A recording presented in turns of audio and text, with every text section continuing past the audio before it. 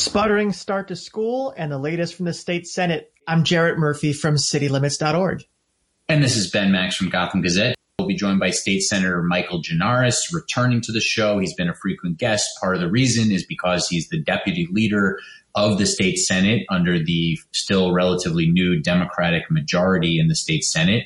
And Senator Gianaris is of Queens. And so he has a leadership role in the chamber, and he will join us to talk about next steps in the city's recovery, how he thinks the state and city should solve their fiscal issues, and what the state legislature, especially the state Senate that he helps lead, is doing about any of this. And we'll also quickly get him on the fact that state senators are up for election this year, and there's elections coming up very soon. Everybody's focused on the presidential race and some of the congressional races in U.S. Senate across the country. But here in New York, especially the state Senate races are of significant importance, and we'll talk with him about whether his Democratic majority can keep that majority, whether they might lose some of the margin they have in the majority or seek to expand it. We welcome back to Max and Murphy State Senator Michael Gianaris of Queens. He is the deputy leader of the state Senate and its Democratic majority. And he's been involved in a whole lot of things happening in the state legislature, especially over the last 2 years when Democrats took control of the state Senate and thus both houses of the legislature, along with the governor, and passed a lot of legislation in 2019. They were picking up the pace here in 2020. And then, of course, the pandemic hit. Senator Gianaris, welcome back. Ben Max, thank you for having me back again. Thanks for joining us. So you've been pretty involved lately, pretty focused on the reopening of the economy, issues related to small businesses, rent, and you have just made a focus of comedy clubs. Tell us a little bit about what that's all about. Yeah, well, the regulations that the state has issued through the SLA predominantly, for whatever reason, has specifically singled out comedy clubs as businesses that are not permitted to reopen under any rules, right? They were under the assumption, many of them, that they were operating under the same rules available to restaurants. So many of them that had small yards were having performances with the appropriate reduced capacity, et cetera. And then all of a sudden they started getting notified that that was not permitted. And then official guidelines came out saying the same. And for the life of me, I can't figure out why. They can't figure out why. No one's getting a good answer to them as to why that's the case. The only functional difference between a comedy club and a restaurant is that someone's at the front of the room telling a joke. And that does not present any inherent additional danger of viral transmission as long as other safety guidelines are being adhered to, which, of course, they're willing to do.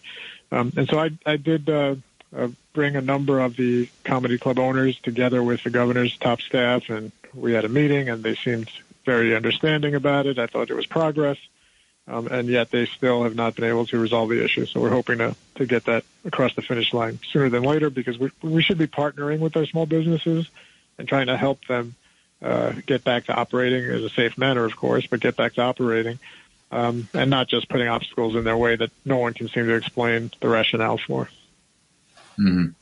Is this something where, the state legislature is thinking at all about legislating? I mean, so much of the power around reopening and the rules and the processes have obviously been controlled by the governor, and there's plenty of rationale for allowing him and the executive branch to have taken the reins on all of that. But at this point, given where New York is there any talk among at least the state Senate, if not both houses, about how to return and legislate with some of the issues that have been identified?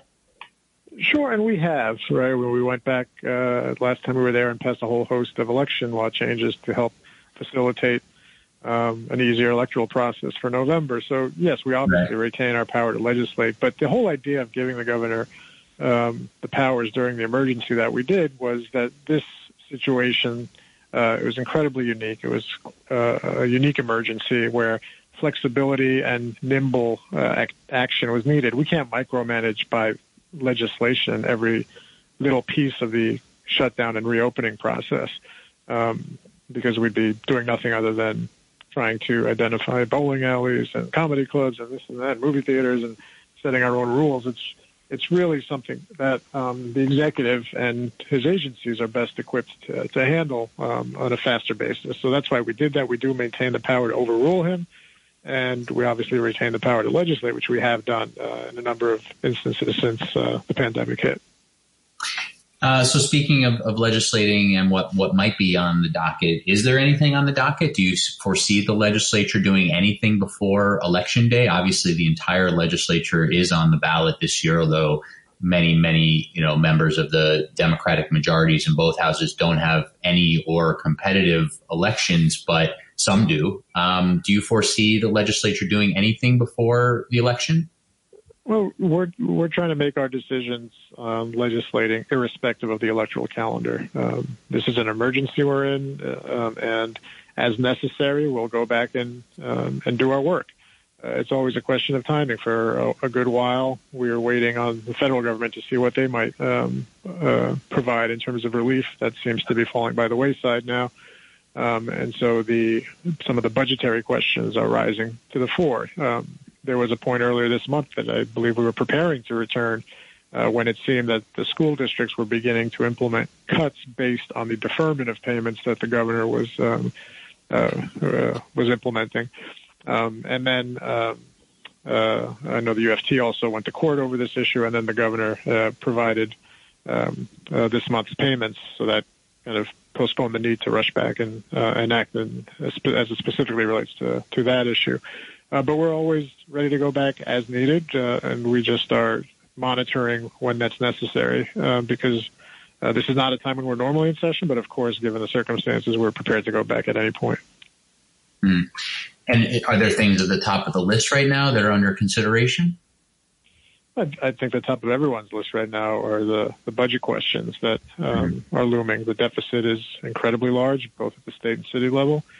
And the moment that the cash flow becomes enough of a problem that deep cuts start to get implemented as opposed to just deferred, I think that will necessitate action on our part. And then, of course, the ongoing debate is cuts versus revenues versus borrowing. And I have long had the position that generating revenue is much less harmful to the state and the overall economy than deep cuts to important services. If we have schools that aren't functioning or hospitals that aren't providing care or sanitation system that's not working, that will do much more damage to our recovery than asking those who have a lot of money to give a little more so that we can provide those services. And I believe any concerns about people leaving the state over that are not supported by the data.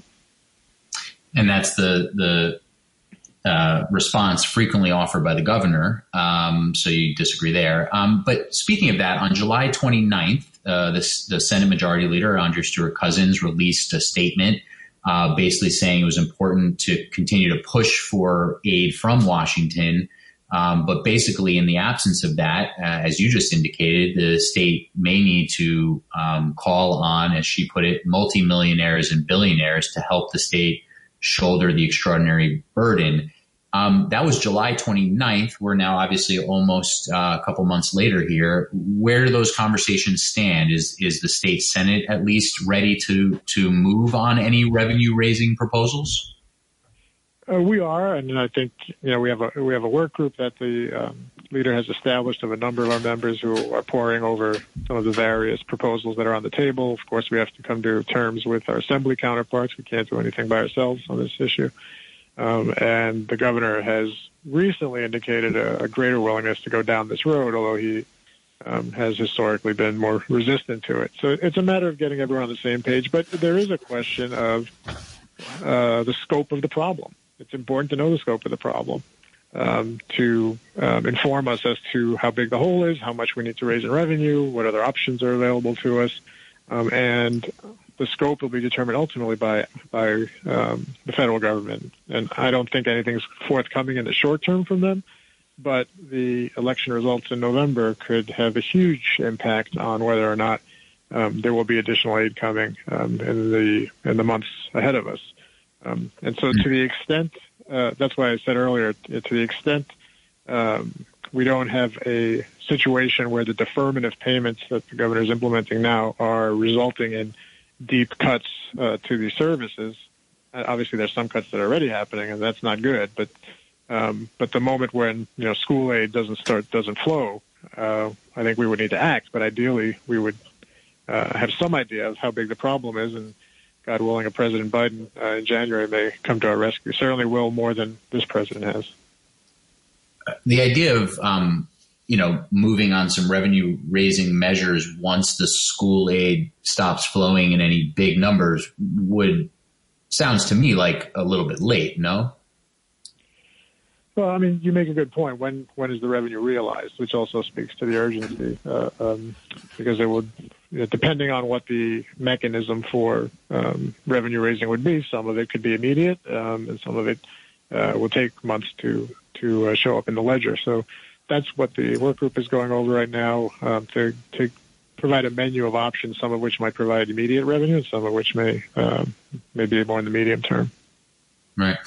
One of the other big questions facing your chamber and the assembly and the governor has to do with the New York City budget. And it's both the side of state cuts that might come to localities, which obviously New York City is the biggest locality, but also this question of Mayor Bill de Blasio and others seeking borrowing authority. The mayor wants to borrow $5 billion to cover expenses this fiscal year and next. What's your stance on that? And is there a reason at this point that the state Senate hasn't agreed with the Assembly to move forward on that? Yeah, well, first of all, the Senate is obviously interested in helping the city with its own budget crisis. But I think the analysis that we're undertaking for the city is parallel to what I just indicated about the state. And from the people we've spoken to, and including some people who've been outspoken about the need for additional borrowing, is that $5 billion is too big a number. It's not actually necessary to fill the immediate hole that the city has. And so we're trying to settle on what might the right number be, and giving borrowing authority over a 2-year period when, again, there may be a huge sea change in the approach of the federal government to city and state aid in just 4 months, and we'll have our answer in 2 months as to whether that's happening. It doesn't seem necessary to give a $5 billion over 2-year borrowing authority to deal with the immediate crisis. We can always do what's necessary just for the next few months to make sure the city has the cash it needs, and we're talking to them about doing that. And then we can always revisit if something goes haywire and we don't get any help at all going forward. Mm-hmm. And you're not worried about how much sort of uncertainty that might provide in the city's budgeting situation if they, if you're sort of almost similar to the conversation we just had about the state ledger, if you're sort of doing things last minute or just enough to get the city by, but not giving them a little bit of planning cushion. Are you not worried about that approach and letting the mayor and the city council have a little more room to sort of think ahead and plan ahead?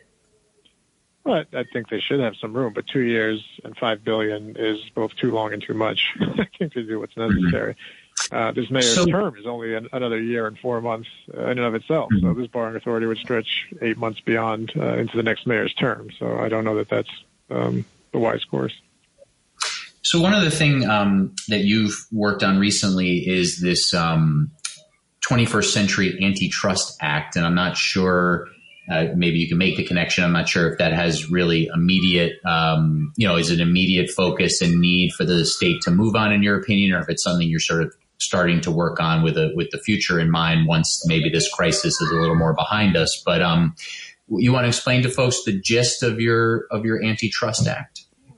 Sure. And let me answer your question on the timing first. I mean, I'm viewing the next several months as one of information gathering. I'm talking to the relevant players, getting the legislation in tip-top shape so we can make a real push for it in next year's session starting in January. We just had a public hearing about it. It was incredibly successful, people on both sides. We had tech companies supporting the legislation. We had representatives of tech companies opposing it because the actual tech companies that oppose it refused to show up, despite the fact that we invited them. But the next several months will hopefully be a period of getting things in shape so that we can see action on the bill next year, together with my Assembly-sponsored Assemblyman Dinowitz. What the bill does and why it's necessary, you saw the congressional hearings about a month ago now. That is the concentration of power in fewer and fewer hands is very prevalent, certainly in the tech industry, but even outside of it. And it is reaching dangerous levels where small and medium-sized businesses are being squeezed. They're being manipulated by these companies that have tentacles in markets that weren't even imagined when the antitrust laws were first written. So you get an example where a Google ends up having 60% of the searches on its website refer back to its own products as opposed to any competitors. So you're obviously icing small and medium-sized businesses out when you do it that way. You have Facebook purchasing Instagram in order to stifle competition, almost explicitly admitted that they did it for that reason. And our laws are not equipped to handle that right now for a variety of reasons. One of the things we're trying to do is take note of how the rest of the world handles this problem. And the U.S. is particularly restrictive in the application of its antitrust laws. What we see in the rest of the world is a standard called abuse of dominance, which means if you're a dominant player in the industry and you're taking actions that are abusive of your competitors, that opens up the door to regulatory enforcement. We do not have the ability to do that here. Here you have to be an actual monopoly and engage in practices that courts have defined very narrowly in order to allow the regulators to do their jobs. And so we've worked very closely with Attorney General Tish James on this. Her staff and she have been terrific in helping guide us with their expertise on it. And I think we would be setting an important standard for the entire country if we were able to get this done. Interesting. Well, we'll definitely follow up more on that with you at another point, but interesting to hear the gist and the rationale there. We just have a few more minutes, and I want to get to the elections that are happening in a moment, but that Antitrust Act and the developments that are happening around the defeat of the Industry City proposal in Brooklyn lead me to ask about, now that we're in this very deep recession with hundreds of thousands of jobs lost, if you've had any second thoughts recently about the defeat of the Amazon proposal in Queens, any regrets on that the forces in opposition, which you were among, didn't figure out a way to make that deal happen somehow? Certainly not. And because what we're seeing since that time is that Amazon has already added or announced 5,000 new executive positions in New York City. Even in the midst of the pandemic, in our worst moments, they announced that they are moving over 1,000 employees into the Lord & Taylor building in Midtown. So it was always my contention that Amazon had decided the New York City market was one they had to be in so that they would not surrender the talent to their competitors. Lo and behold, they're coming here. Facebook has announced an expansion over the course of the summer. They were coming anyway, and they are still coming anyway.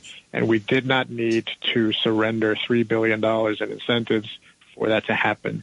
And so people like to joke about that number, but they are analyzing it incorrectly. It is really $3 billion that we saved, because if those jobs show up anyway, if the tax revenue that comes from those jobs shows up in the city and state tax coffers anyway, then that's $3 billion we would have surrendered to them off of that revenue that we no longer have to. That's an important caveat, right? That the jobs and the tax revenue have to come. Right. Yes. Okay. Well, that's anyway. Then that money can be reallocated, and now we have that ability to do that. They are on a faster pace with the actions they've taken since they announced they left than the agreement had called for them to be on. But certainly there's a tighter ceiling on the number of jobs they'll probably bring. But in our last 2 minutes here on the elections that are happening, the state Senate Democrats obviously won a whole bunch of seats 2 years ago to take the majority by a wide margin. Are you worried about the cross currents here with President Trump being back on the ballot and, in some of these potential swing districts, even one in Brooklyn with Andrew Granardis? Are you worried at all about your majority losing a couple of seats in this election? am I worried about? President Trump is our biggest asset because he's going to get clobbered in New York and in many of our districts. So no, I'm not worried about that. I mean, we do have a large number of seats to defend due to our success in the last cycle, and many of them were narrow victories in swing districts. So we obviously have our work ahead of us, but our candidates are terrific, and we also have the luxury excuse me, of having a number of seats up to 10 that we can actually compete for that Republicans currently hold. And in many of them, or most of them, the incumbents are no longer running for election because they've all ran for the exits, including John Flanagan, who was their leader up until a couple of months ago. So we're pretty optimistic. We know I've been through enough of these cycles to know things change rapidly, and we have to keep our sleeves rolled up and work hard, and that's what we're doing for the next 5.5 weeks. And finally, just because he is the one sort of swing district senator in New York City, Gennardis in southern Brooklyn, how worried are you about his prospects of holding on to his seat? Well, it's one of our competitive districts, to be sure, but he's done an amazing job supporting 9/11 heroes. He did important legislation that provide health benefits for them, which I know is something that had been years in the making, and he was able to get it done in his very first term. He works his district incredibly hard. His opponent is a bit of a mess with a very checkered past, I think we're going to pull it out. All right. State Senator Michael Gianaris, he's the deputy leader of the Senate and its Democratic majority. We always appreciate you joining us. Thanks again for the time, and we'll talk more soon. A pleasure, Ben. Thanks very much.